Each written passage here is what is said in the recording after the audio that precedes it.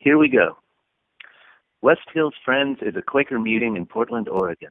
You can find more information about our community at westhillsfriends.org. As a Quaker community, we encourage everyone to share from their hearts, especially as it pertains to God's leading in their lives.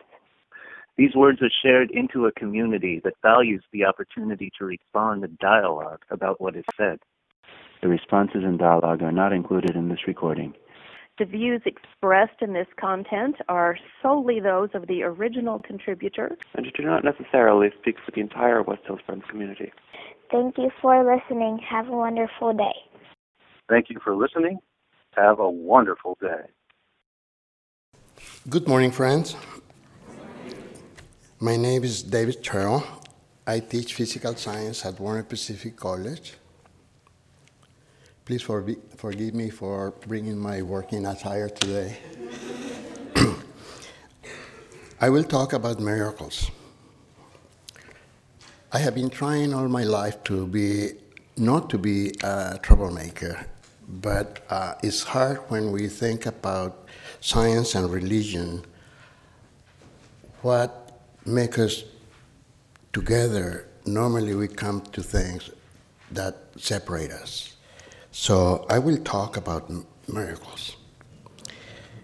One of the problems that we have when we talk about miracles is that we have a very limited language.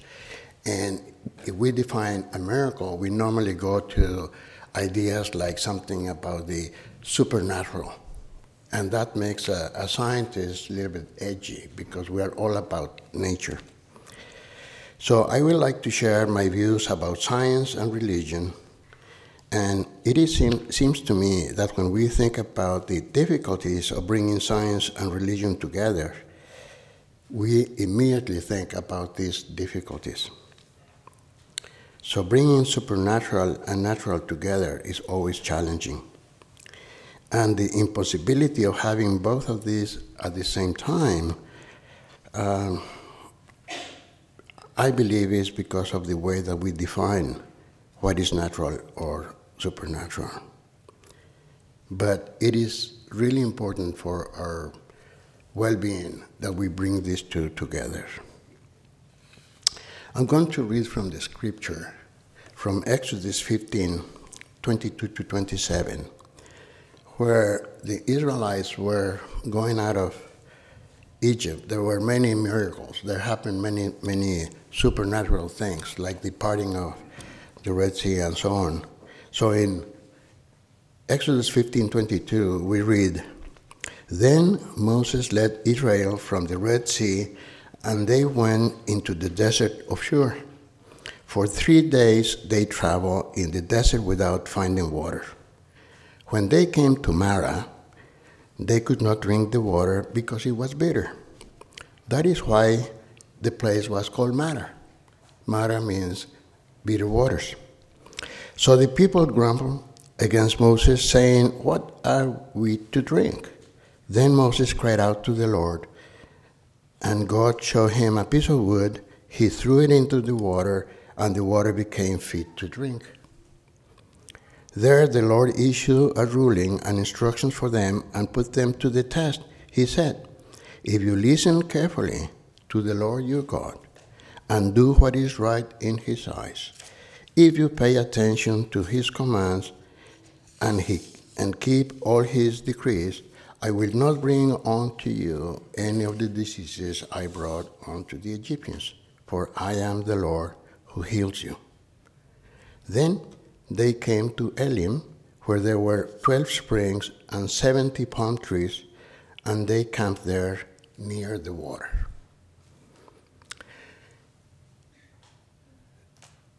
This is a very good example of a miracle that we read in the Bible, the turning of bitter waters into potable drinking water. Now, as a chemist, I will always try to find an explanation, right? But before I spoil it to you, let me. I'm going to make a little. Also, scientists are trying always new things, but I would probably need somebody to help me, somebody that can check that I am not going to be cheating or anything. So can I ask Fiona to come and help me? And let me tell you, she doesn't know anything about this. So if we didn't know what I was trying to do here, everybody would think, oh, wow, that's magic, right? And that's what magicians do, right? They play with nature. I didn't do anything supernatural. I was just playing with chemicals, right? Those of you who took general chemistry know that we have these color indicators that we can use to see if a solution is acid or base or whatever. So I had a basic solution, and then I started adding an acid solution with a color indicator. And as the solution became acid, then it became, the acid is colorless, the basic is pink. So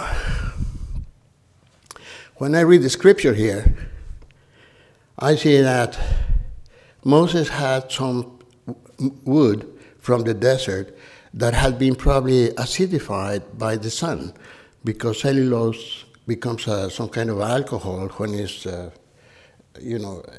changed by the sun. So if you put an acid into a basic solution that is normally bitter, that's what an alkaline water is, then you would neutralize it and you would make it there, right? But the question here is, knowing that that is the chemical reaction that happened, would that take away the miracle of being able to do it in Moses' time, right? So we can always see what miracles are from a natural perspective. There is no division, there is no separation. When our dear Lord created the universe, he had these natural laws that they're really a miracle. So let me tell you a little bit about water and how I believe in miracles as a natural thing.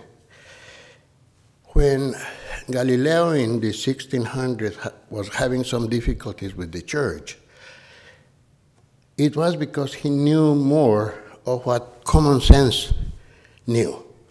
So the church said, and it is in the Bible, that the earth is at the center of the universe.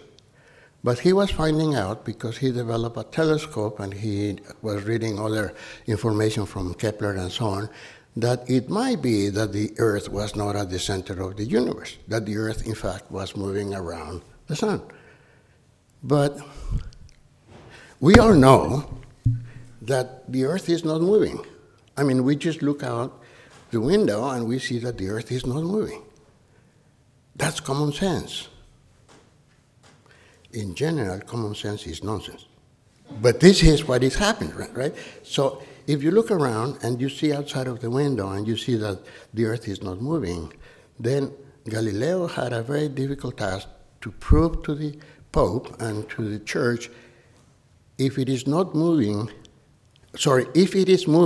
how can you prove that it's moving? And that was his main task, right? Of course, he developed a mental experiment thinking about what happens when you are moving with something.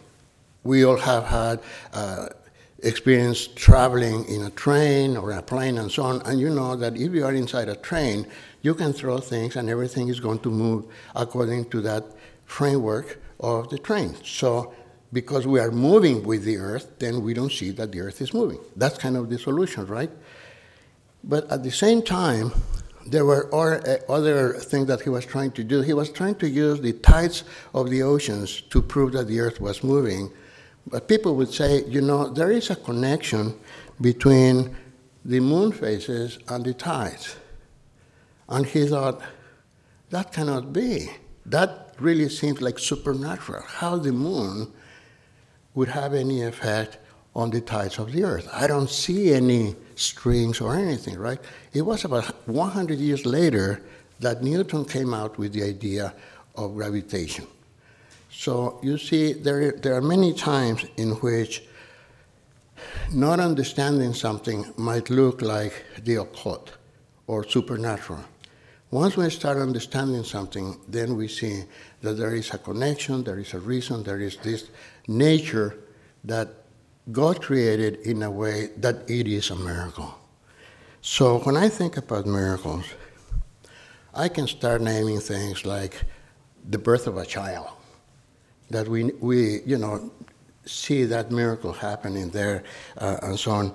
So let me just finish by saying how I think that water itself is a miracle substance.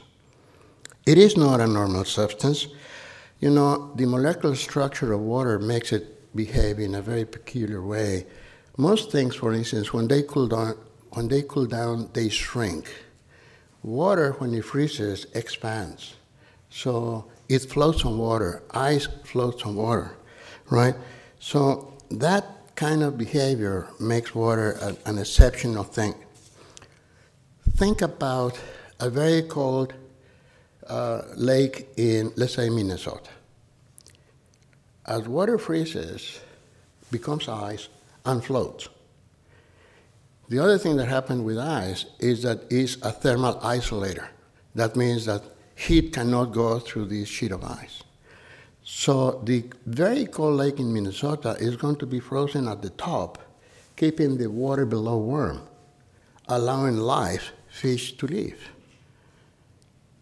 The temperature between the air outside and the water inside is very high, and fish can live inside that. Isn't that a miracle?